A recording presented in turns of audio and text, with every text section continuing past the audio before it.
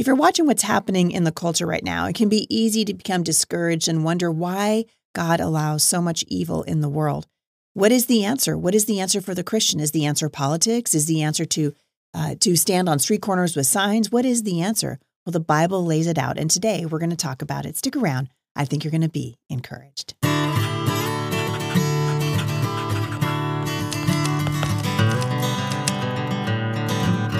Well, thank you guys for tuning in. As you know, I am currently in Williamstown, Kentucky. I'm there to speak for the Answers for Women conference at the Ark Encounter from my friends at Answers in Genesis. That is a sold-out event, and I am looking forward to meeting a bunch of you there this weekend. It's an opportunity for us to come together to remind ourselves what it means to stand in the truth and to defend it. And so I'm excited to be speaking there this weekend. If you've never been to the Ark Encounter, I want to encourage you to go. I'll be back there again for the homeschool adventure, and that is happening in May. I'll be there with several of my kids, and it's just a wonderful, wonderful opportunity. Don't give your money to woke, broken Disney. Come on out to the Ark Encounter. You guys will not regret it. It's a fantastic opportunity. They have wonderful programs for kids. They do great things for parents. I'm going to be hosting a mom's night out. It's a hoot and hollering good time, and you guys are going to want to come out. Thank you guys for bearing with me as I continue to struggle with my voice. A lot of this has to do with the allergies and the pollen in the air here in the Northwest. All the trees are in bloom, and so you're not going to hear me complain because I absolutely love it. All the beautiful cherry blossom trees that are blooming by my house and the trees that are blooming in the Homeschool Resource Center parking lot, we are just thrilled. All right, speaking of, I'm going to jump into the topic of evil and suffering in just a minute. But I want to invite you to join me as part of what's happening here with the nonprofit organization Firmly Planted Family. So Firmly Planted Family has been around for nearly 20 years, give or take. It might even be longer than that now. And we have been focused for all of that time on equipping families to speak the truth, equipping families with homeschool resources, helping marriages through marriage retreats and counseling and all kinds of things, really focused on the whole family. As you guys know, we are currently in a 20,000 square foot facility right in the heart of Vancouver, Washington, and we have absolutely 100% outgrown it. And so we've been asking the Lord now for about a year and a half to direct us to a new place. Part of the genesis, really, if you will, of what God's been doing with us started when we began the Homeschool Resource Center. It's been nearly 7 years since we first opened our doors here. And we really wanted to be an educational ark, which is so funny because I'm at the Ark Encounter right now. And we really wanted to provide an educational ark for families. When they realize, oh my word, the ship that we're on is sinking, what can we do? Firmly Planted Family has started something that is actually working. And it is working for families, hundreds and hundreds and hundreds of families actually here in the Pacific Northwest. The goal is to start these centers all over the country. And as you guys can imagine, it's a very large project that we are embarking on. And so one of the very first things that we're doing now is moving to a new facility. And we would love for you guys to partner with us and help us make this dream a reality by partnering with us financially. And you can do that by going to fpfgrow.com. You can look us up on the internet. Go to Firmly Planted Family in Vancouver, Washington, and Google what my husband and I have been doing with the vast majority of our lives for the last 20 years working with families. But we're really excited to see that. On the 15th of April, we are going to be hosting a fundraiser. And that fundraiser, my friend Mike Ferris, who is the founder of the Homeschool Legal Defense Association and the outgoing general counsel for Alliance Defending Freedom, and also someone who I deeply respect and admire, he is coming all the way from Virginia to keynote that event. So that's being held at 6 p.m. on April 15th. And if you're in the area, even if you're not, fly in and join us. If you want to see what God is doing, we're going to be hosting the dinner right here at the existing Homeschool Resource Center. And then when the dinner's over, we're going to be taking everybody over to see the new facility and see what God is doing. So that building and the adjacent property to it is roughly a $16.4 million purchase. And we have secured almost 14 of that now. And so we're looking to raise an additional $2.4 million, and we're asking God's people to help us. We know that God can do it. Listen, the public schools operate in these multi-million dollar facilities because they take money from taxpayers. And so it's very hard for organizations like ours to get buildings, to get facilities. This is part of the reason why my husband and I are so passionate about helping you find facilities wherever you are so that you can start these centers in your area, your part of the country. And so we really want to help.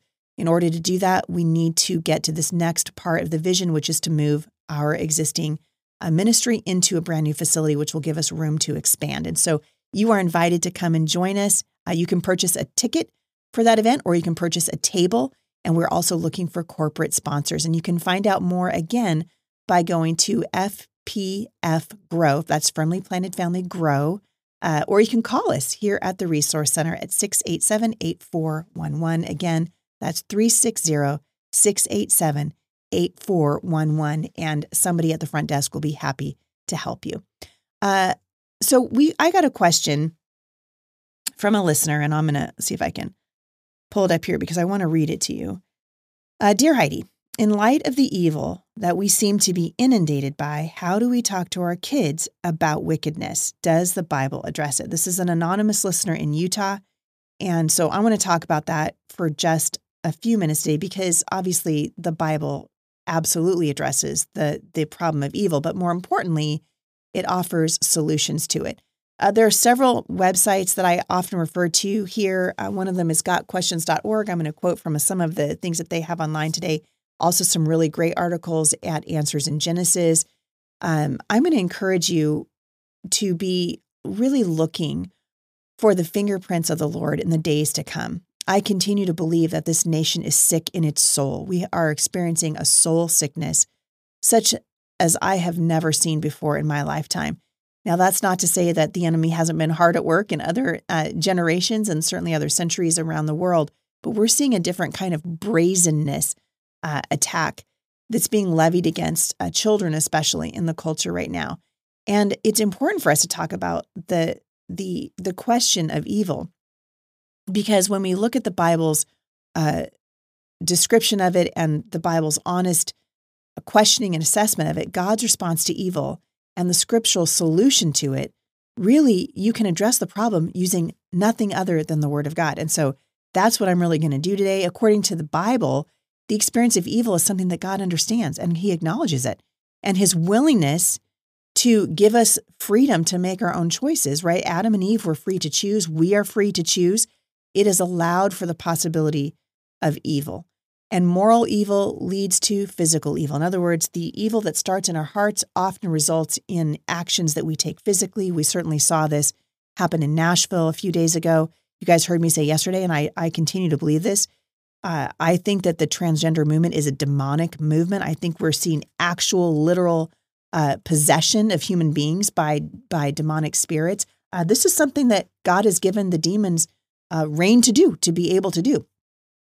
And it certainly is happening right now. And so I want to talk about this for just a few minutes, because the Bible openly addresses this topic. The entire book of Job is a discussion of the reasons why mankind experiences suffering, even when we don't seem to deserve it. You guys will remember that Job was a good man, and Satan was like, "Hey, dude, talking to God," which I find so another thing is fascinating, because God seems to be, having this sort of a staff meeting, if you will. And he looks at Satan and is like, "Have you noticed my servant Job? He's an upright man." And Satan asks for permission basically to sift Job, to test him. And God gives him permission to do that.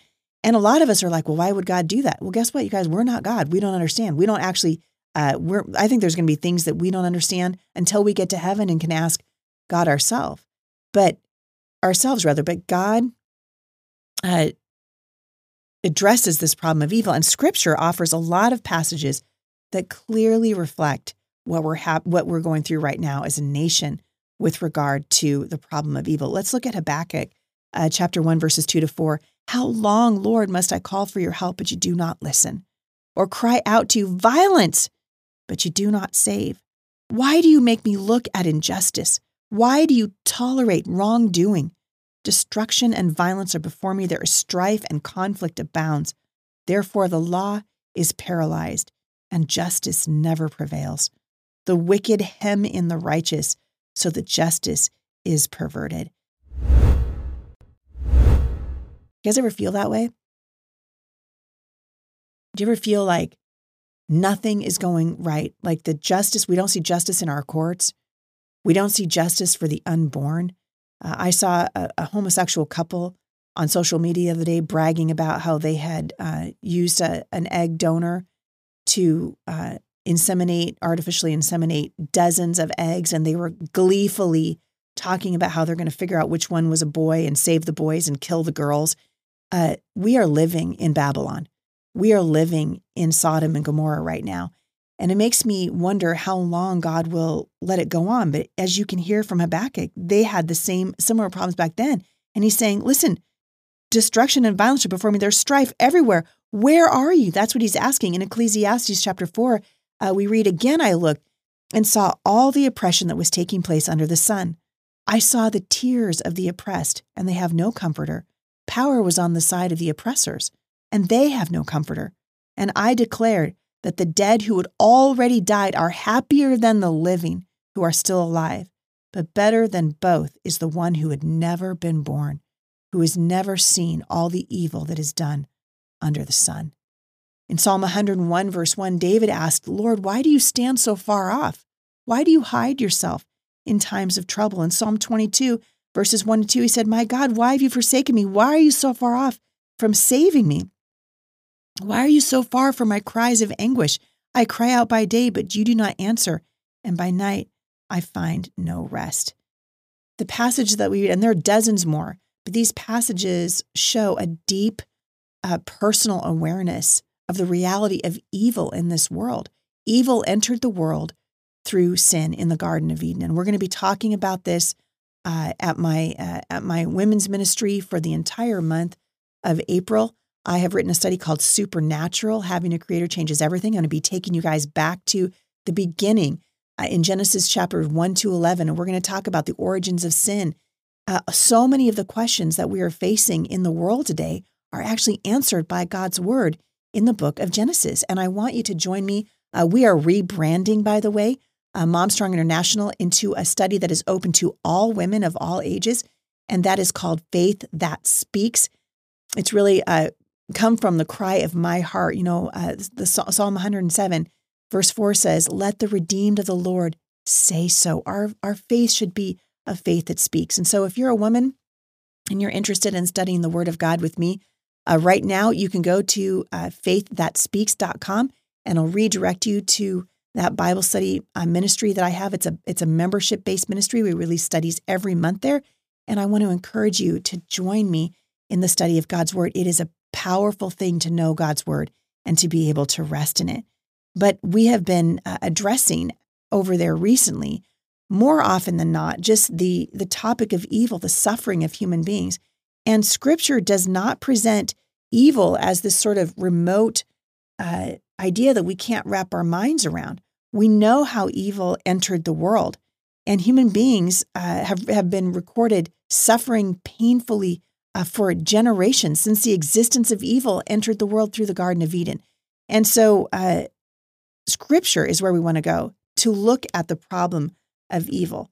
And the question comes on, did the original world that God created contain evil? But the Bible's clear. God did not create a world with evil in it, like the world that we live in right now. Genesis chapter 1, verses 31 through Genesis 2, verse 1 says, and God saw everything that he had made, and behold, it was very good.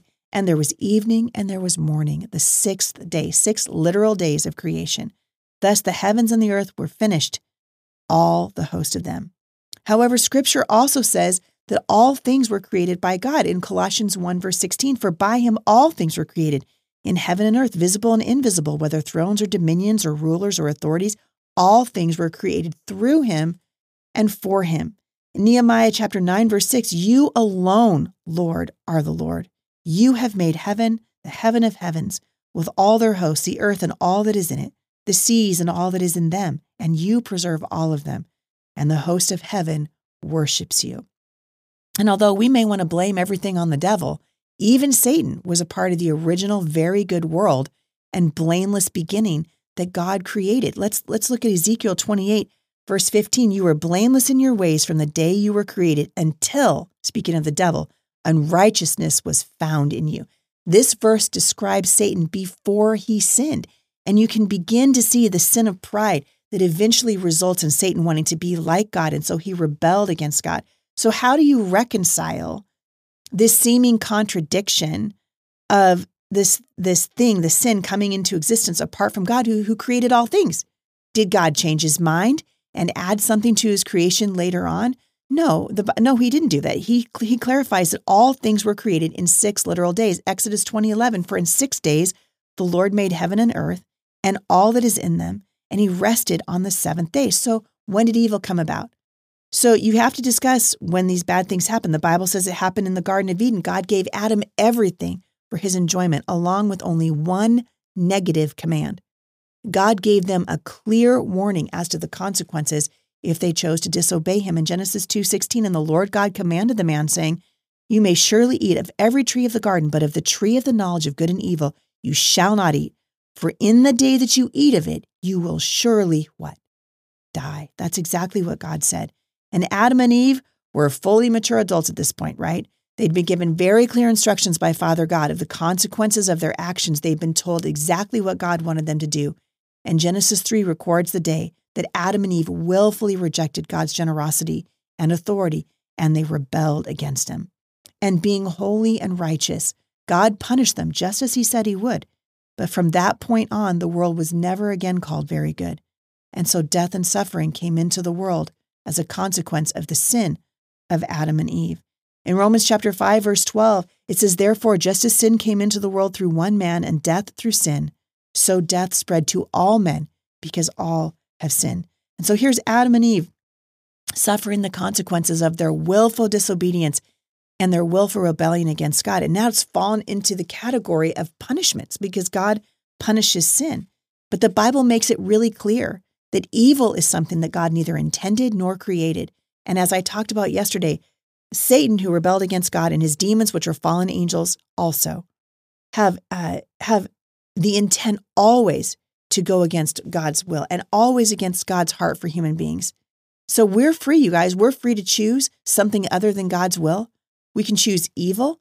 The Bible points out that there are consequences for denying this, personal consequences, physical consequences, spiritual consequences. But what God made was good. In Genesis 2:16-17, the Lord God commanded the man, you are free to eat from any tree in the garden, but you must not eat from the tree of the knowledge of good and evil. For when you eat of it, you will surely die. And then in chapter 3, starting in verse 17, God pronounces his judgment to Adam, because you listened to your wife. Now I'm going to be covering this for the month of April, you guys. It's a fantastic study. I think it's going to really encourage you. Hop on over there. faiththatspeaks.com or Mom Strong International. Right now, they'll both take you to the same place. To Adam, because you listened to your wife and ate fruit from the tree of which I commanded, you must not eat. Cursed is the ground because of you. Through painful toil, you'll eat food from it all the days of your life. You will produce thorns. It will produce thorns and thistles for you, and you will eat the plants by the field. By the sweat of your brow, you eat food until you return to the ground, since from it you were taken. For dust you are, and to dust you shall return. In Proverbs 14:34, it says, righteousness exalts a nation, but sin condemns any people. And I've been thinking quite a bit lately, as you guys can imagine, with regard to my run for Congress. And I spent, 2 years pouring into that run and meeting wonderful people and some not wonderful people all over Congressional District 3. And I've had, some time to reflect, Lord, why did you ask me to do that? And as the Lord has been just gently leading me and revealing himself to me and broadening my heart for the people that God made, God loves the people of the United States. He loves the people of Southwest Washington. He loves the people of the world. John 3:16, for God so loved the people of the world. God so loved the world that he gave his only begotten Son, that whosoever believes in him would not perish, but have everlasting life. God loves the people of this world. But politics is not the answer. And I'm not suggesting that we get out of politics. Far from it. I think we continue to maintain a voice. I think our faith should be a faith that speaks. I think we need to speak into every sphere of influence, into politics. I think we need to speak into education, into medicine, into entertainment. Our voices should speak. Our faith should speak. I'm always asking audiences, if your faith found its voice, what would it say? But this nation will not be saved by a political move. It will only be saved by a move of God, by an act of repentance, open repentance, first by the children of God, to say, Lord, we are sorry. We have walked away from you. We have allowed our senses to be dulled to sin. This is obvious everywhere. It's obvious in the church. It's obvious by what we allow in our homes, by what we listen to on the radio, and what we allow our eyes to see, to take in through videos and movies that we see. I'm watching now the open degradation of children performing sexually in front of adults. We are living in Sodom and Gomorrah, and God help us. We need revival in this nation, and revival won't come apart from repentance. Politics is not the answer. Jesus is the answer. Jesus is the answer. I saw in my run for Congress so much of the Republican Party, and I believe very strongly, I still do, in the Republican platform. The platform is what we stood for, is what we stand on as Republicans, but the people in the Republican Party are just as broken as the people in the Democrat Party. If all we care about is power and all we want is to rectify things from a human standpoint, we will not find the healing and hope that we need. That will not be found apart from Christ. And we need to be having conversations. Scripture tells us that God did not create the evil that we find ourselves living in. But yet God has shown us that one day he will eventually defeat evil forever. God limits the impact of evil. He warns us of the dangers of evil. He acts to stop the spread of evil. But we are living in very dangerous times spiritually right now. And as we see the rise of the lie of transgenderism, I can't help but think, and I told you guys this yesterday, it takes me back to Romans 1, that God has allowed our hearts to be darkened by the foolishness that we have engaged in as a people. We need the Lord. We need the Lord now more than ever. In Deuteronomy chapter 30, verses 19 and 20, we find one of Scripture's most direct communications regarding the choices that we make and God's will for us as his people. This is what it says. Today I have given you the choice between life and death, between blessings and curses. Now I call on heaven and earth to witness the choice you make. Oh, that you would choose life, so that you and your descendants might live. You can make this choice by loving the Lord your God, obeying him, and committing yourself firmly to him. This is the key to your life. And as Moses entered the end of his ministry, he counseled the people of God to choose life. He outlined for them how to do it. He said, love the Lord your God, listen to his voice, hold fast to him. He said, the Lord is your life in Deuteronomy 30, verse 20. Moses reviews the terms of the covenant. He explains to the people of Israel that walking in a covenant relationship with God means making a radical decision to commit themselves wholly to the Lord and in his ways. To choose the Lord is to choose life. And God wants us to choose life. The Bible acknowledges evil. It frames evil. It shows how God opposes it. But more importantly, Scripture explains how the existence of the Christian God defeats the problem of evil. Look at Matthew 16:21. From that time on, Jesus began to explain to his disciples that he must go to Jerusalem and suffer many things at the hands of the elders, the chief priests, and the teachers of the law, and then he must be killed on the third day and raised again to life. So as we enter into Easter, we're coming up on Palm Sunday and then Easter weekend.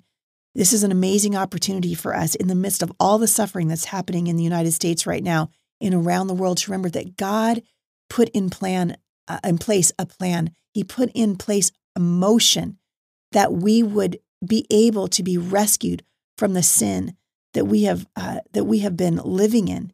And he sent his son Jesus. Mark 10:45, for even the Son of Man did not come to be served, but to serve and to give his life as a ransom for many. Jesus answered in John 14, verse 6, I am the way, the truth, and the life. No man comes to the Father but by me. And in John 19, finally, Pilate handed him over to be crucified. So the soldiers took charge of Jesus. Carrying his own cross, he went out to the place of the skull, which in Aramaic is called Golgotha, and there they crucified him, and with 2 others, one on each side, and Jesus in the middle. Verse 30, and Jesus said, "It is finished." And with that, he bowed his head and gave up his spirit. Men and women, God could have made us unable to choose, but he gave us free will, and we chose death. We chose our own way, and how did God respond?